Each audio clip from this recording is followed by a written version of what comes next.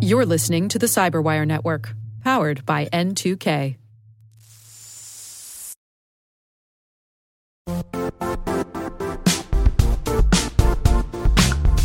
The IT world used to be simpler.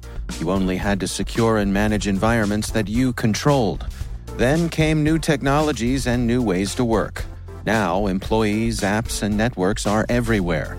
This means poor visibility, security gaps, and added risk. That's why Cloudflare created the first-ever connectivity cloud. Visit cloudflare.com to protect your business everywhere you do business.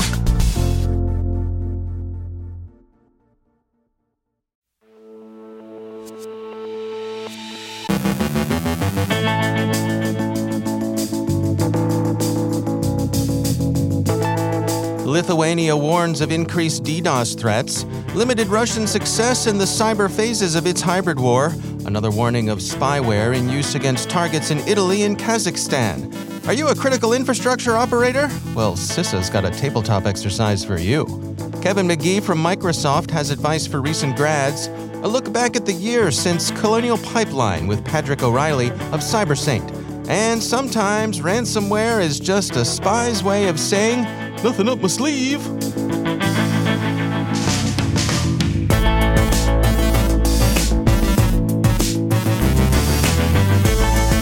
From the CyberWire studios at Data Tribe, I'm Dave Bittner with your CyberWire summary for Friday, June 24th, 2022.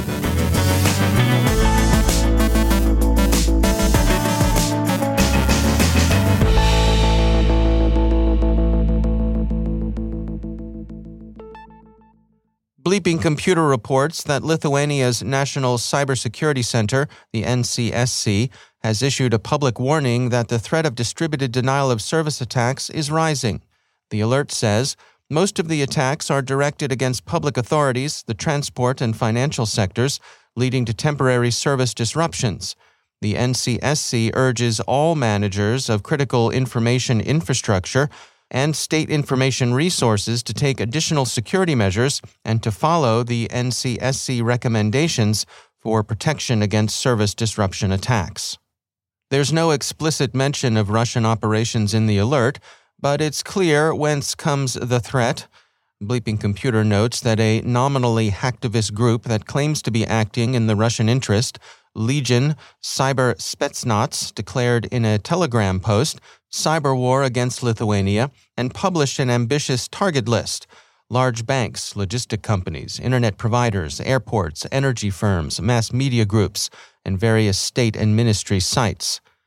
Bleeping Computer reads the Cyber Spetsnaz as an offshoot of Killnet. Spetsnaz is the Russian term for its military special forces, throat-cutting operators who've inherited their tradition from the Cold War Soviet Army. Rough Western equivalents would be Cyber SAS or Cyber Commandos or Cyber Rangers, a little grandiose and a little puerile, and so far, more than a little unearned. The Cyber Spetsnaz declaration dates from Lithuania's decision to forbid shipments of sanctioned goods through its rail corridor to the detached Russian enclave of Kaliningrad. Reuters reports that Moscow has blamed Lithuania's action on Washington. The Russian Foreign Ministry said in a statement, the so-called Collective West, with the explicit instruction of the White House, imposed a ban on rail transit of a wide range of goods through the Kaliningrad region. Microsoft's report, Defending Ukraine, Early Lessons from the Cyber War, includes an account of Russian targeting in the cyber phases of its hybrid war against Ukraine. The report says, Russian targeting has prioritized governments, especially among NATO members, but the list of targets has also included think tanks, humanitarian organizations, IT companies, and energy and other critical infrastructure suppliers. While Russian cyber operations have, as many have observed, fallen as far short of the widespread devastation of infrastructure as Russian combined arms operations fell short of the conquest of Kyiv, both widely expected, they've enjoyed some success. According to Microsoft, since the start of the war, the Russian targeting we've identified has been successful 29% of the time. A quarter of these successful intrusions has led to confirmed exfiltration of an organization's data, although, as explained in the report, This likely understates the degree of Russian success. Google's threat analysis group reported late yesterday that spyware developed by the Italian firm RCS has been found in use against targets in Italy and Kazakhstan. Google says, "Today, alongside Google's Project Zero, we are detailing capabilities we attribute to RCS Labs, an Italian vendor that uses a combination of tactics, including atypical drive-by downloads as initial infection vectors, to target mobile users on both iOS and Android. We have identified victims located in Italy and Kazakhstan. Targets appear to have been infected by phishing or through the installation of malicious apps, and the malware comes in both iOS and Android versions. One surprising conclusion is that in some cases, the spyware operators worked with the victim's ISP to disable the target's mobile data connectivity. In some cases, RCS had earlier cooperated in its business with a now-defunct hacking team. The tools RCS apparently sold to government customers were described last week by researchers at Lookout under the name Hermit. TechCrunch reports that Google is notifying the victims it's been able to identify. CISA hosted a workshop Thursday providing an overview of the CISA Tabletop Exercises packages, an unclassified adaptable exercise resource focused on facilitating discussion around a scripted hazard or threat scenario. Robert Lauer, the workshop facilitator, explained that the CTEP is designed to assist government and industry partners in developing your own tabletop exercises with pre-built templates. There are over 100 scenarios to choose from that encompass both cyber and physical security. Several of them involve both. The CTEP exercise materials include a situation manual, an exercise planner handbook, a facilitator and evaluator handbook, and various templates that can be used throughout the exercise. The ultimate goal of the resource is to help facilitate understanding, identify strengths and areas for improvement, and/or changes in policies and procedures. GovTech reports that workshops on CTEP will be held monthly and hosted by CISA Exercises Infrastructure Security and Exercise Branch, with participation from private stakeholders and critical infrastructure owners and operators. There is no registration required for these workshops, which are open to the public. To use the CTEP exercises, however, you need a critical infrastructure community account on the Homeland Security Information Network. You can learn how to create an account on their website. Finally, SecureWorks reports that a Chinese threat actor it tracks as Bronze Starlight is conducting ransomware campaigns against selected targets, but that the ransomware is probably misdirection to cover cyber espionage and theft of intellectual property. The researchers say the victimology, short lifespan of each ransomware family, and access to malware used by government-sponsored threat groups suggests that Bronze Starlight's main motivation may be intellectual property theft or cyber espionage rather than financial gain. The ransomware could distract incident responders from identifying the threat actor's true intent and reduce the likelihood of attributing the malicious activity to a government-sponsored Chinese threat group. One of the marks of Chinese official involvement is the distinctive loader Bronze Starlight uses. It's been seen before in other campaigns run by Beijing's APTs. Once the loader's installed, it decrypts and executes a Cobalt Strike beacon for command and control. At that point, the ransomware goes in and the data goes out, and it's KD bar the door, but too late. And the threat actors are far more interested in the data than in any ransom payment. SecureWorks points out that good practices like keeping systems patched and up to date and monitoring your network traffic will help, and they provide a useful set of indicators of compromise. So yes, indeed, Katie, bar the door.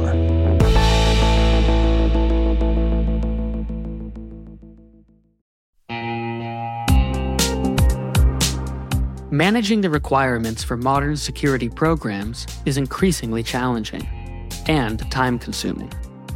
Enter Vanta. Vanta gives you one place to centralize and scale your security program. Quickly assess risk, streamline security reviews, and automate compliance for ISO 27001, SOC 2, and more. You can leverage Vanta's market-leading trust management platform to unify risk management and secure the trust of your customers. Plus, use Vanta AI to save time when completing security questionnaires. CyberWire Daily listeners can get $1,000 off by going to vanta.com/cyber. That's VANTA.com/cyber.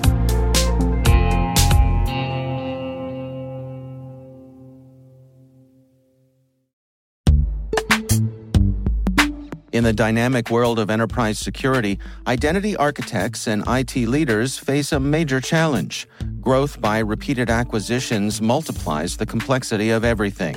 Multiple IDPs, MFA providers, policy engines that all need to coexist. This can lead to fragmented user identities and policies that create security vulnerabilities and add access friction. Strata Identity solves this. Now you can decommission unneeded IDPs and consolidate the ones you'd like to keep without rewriting apps or disrupting users, engineers, and app owners. Plus, Strata's modular architecture makes it easy to integrate with any identity provider without manual maintenance and coding. Join the ranks of cybersecurity leaders using identity orchestration. Visit strata.io/cyberwire, share your top identity security priorities, and receive a pair of complimentary AirPods Pro. Offer valid for organizations with over 5,000 employees. Step into a new era of identity management at strata.io/cyberwire.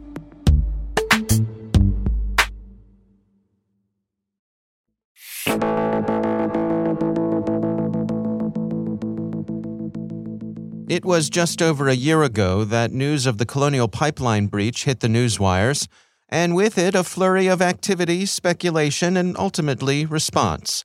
I wanted to get a reality check on where we stand a year out from that important event, and for that I checked in with Patrick O'Reilly, co-founder and chief product officer at CyberSaint.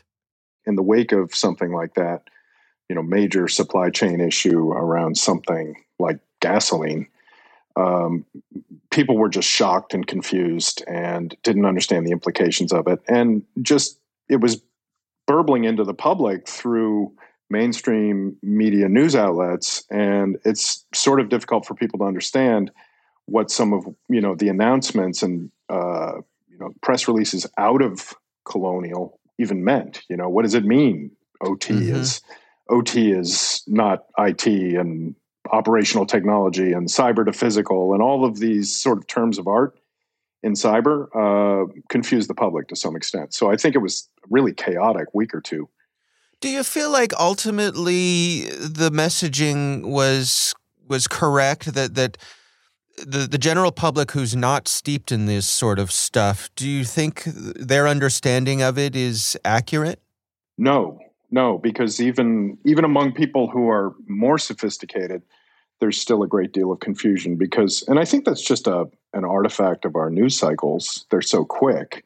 And you need to talk a little more in depth about, the context around an attack like that and what can be done going forward to get a better understanding. So no, I think the public knows that some of our critical infrastructure is in danger of cyber attacks.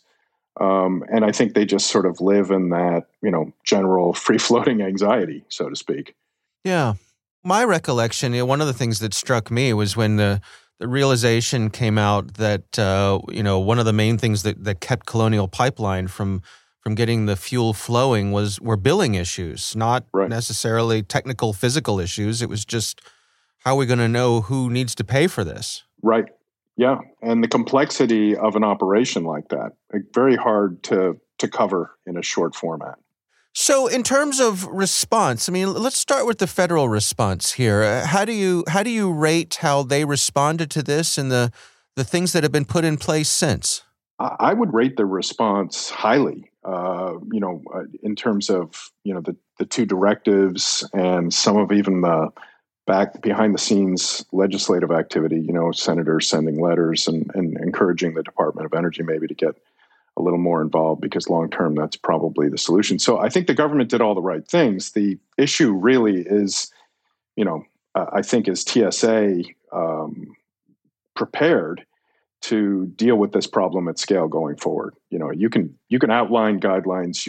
There were a couple of directives that came out. They're pretty clear, but it's not very easy to implement all of that for all pipelines. And there's a great deal of haggling going on. So I think the response was great, but the implementation, not so much.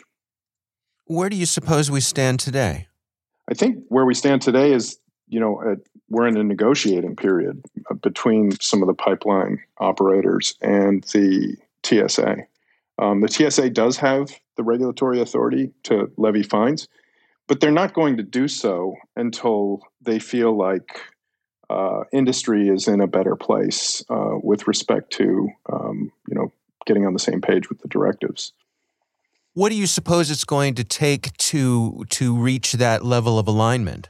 I think a couple of things probably have to happen. Either the TSA has to get bigger, has to devote more resource to this, or the Department of Energy is going to have to become involved long term. Because this kind of reminds me a little bit of 2008 and when NERC-CIP came out. There was a long period of, how do we comply? How do we do this? And it really didn't start to see the results of, say, NERC-CIP compliance until, a couple of years out.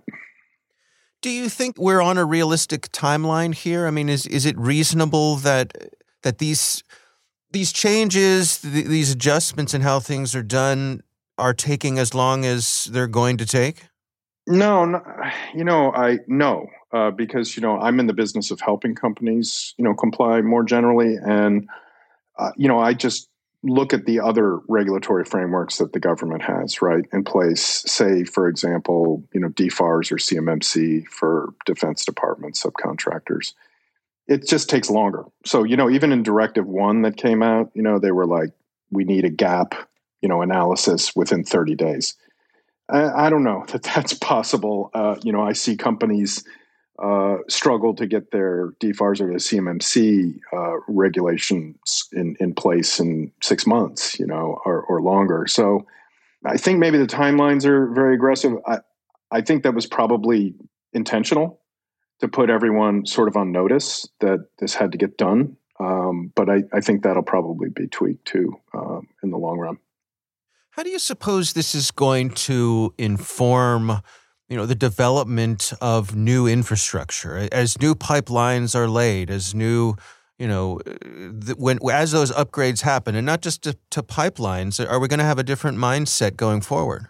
I think there's already a different mindset among the, system integrators and the companies that work with pipeline. If you sort of listen to the thought leaders in that sector, they're already, advising that new construction or new infrastructure should be, built with new protections in place. Some of the legacy infrastructure is pretty tricky stuff, as you know. It's very hard. It's a notoriously difficult problem to patch operational technology systems. So a lot of the companies that build infrastructure are mindful of that, and a lot of the consultants who put that infrastructure into place are mindful of that. That's Patrick O'Reilly from CyberSync. There's a lot more to this conversation. If you want to hear more, head on over to CyberWire Pro and sign up for Interview Selects, where you get access to this and many more extended interviews.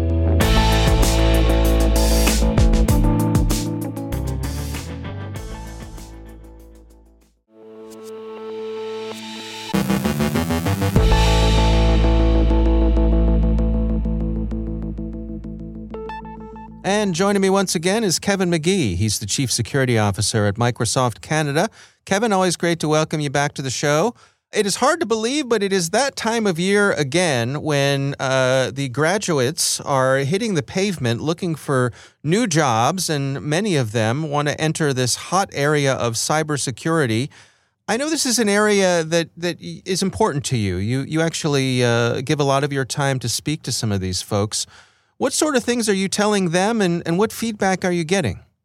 Thanks for having me back, Dave. And thanks for investing some time discussing something really important to me, which is making sure that we're not only building the pipeline, but we're getting these students out into the work world to start to close some of these gaps that we're seeing in not only talent, but just in workforce.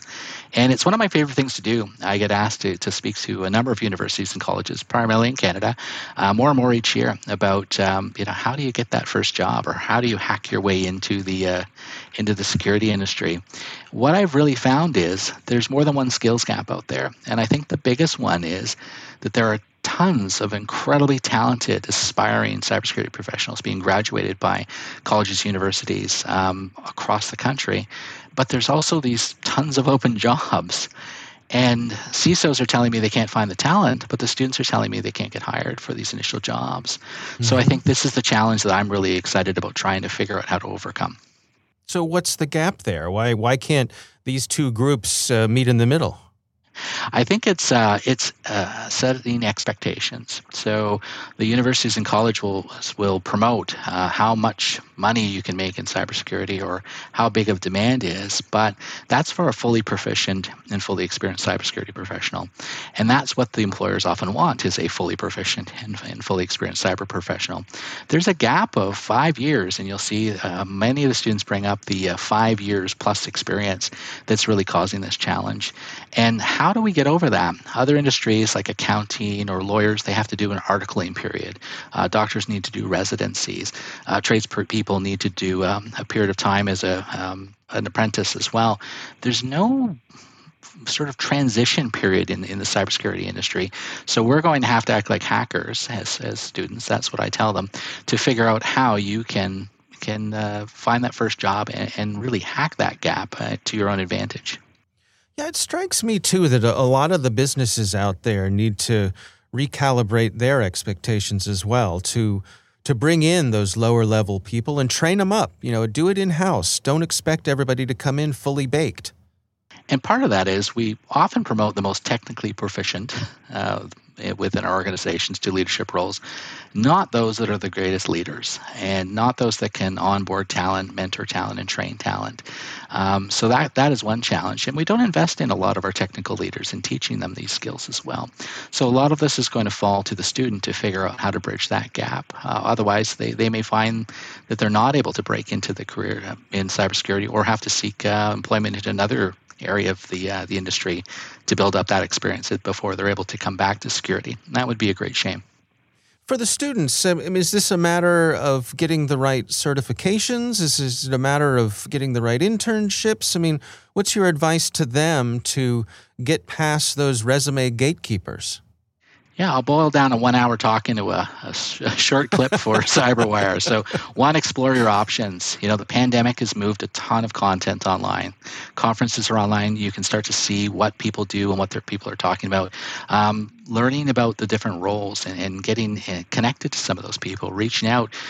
Great resource is CyberWire Career Notes. If you hear someone who just resonate that their job would be the perfect thing you'd like to do, why not reach out and say, I saw your presentation, explain why you want to talk to them, and ask for their advice. Number 2 is, become an industry expert. You have to know your skills, but also an industry insider. Who are the thought leaders in the space you're interested in? Who are they talking to, and what are they talking about on Twitter? Who are they interacting with it? What conferences are they going to? What podcasts are they listening to? What books are they reading? This can be really key. I love the Cybersecurity Canon as a great, if you haven't looked up that, give it a search, as a great book intro reading list for those new to the industry. Start anywhere that interests you and just build up your repertoire. And that could be from deeply technical books to Neil Stephenson. Nothing will get you further in an interview with me than dropping a Neil Stephenson quote or two, I'm pretty sure. We talked about deep reading the job descriptions to look for that 5 years of experience. How can you look at the or equivalent aspect of that and demonstrate the at equivalent? Can you show a GitHub project? Could you get a certification or whatnot that could demonstrate that to the employers? These are the actions that you can take that can really make a difference. But the most important one is show me, don't tell me. Don't tell me you're a great communicator. Write me a cover letter. Send me a blog post you wrote. Don't tell me all the skills that you have. Send me your GitHub project to review. How can you show the employer that you really have the skills? Maybe it's a capture the flag event or whatnot as well, and not just tell them on a resume, because loading your resume with keywords is really not going to get the attention, but some of these additional things really will, and those are all within your power to do as a student. All right. Well, good advice as always. Kevin McGee, thanks for joining us.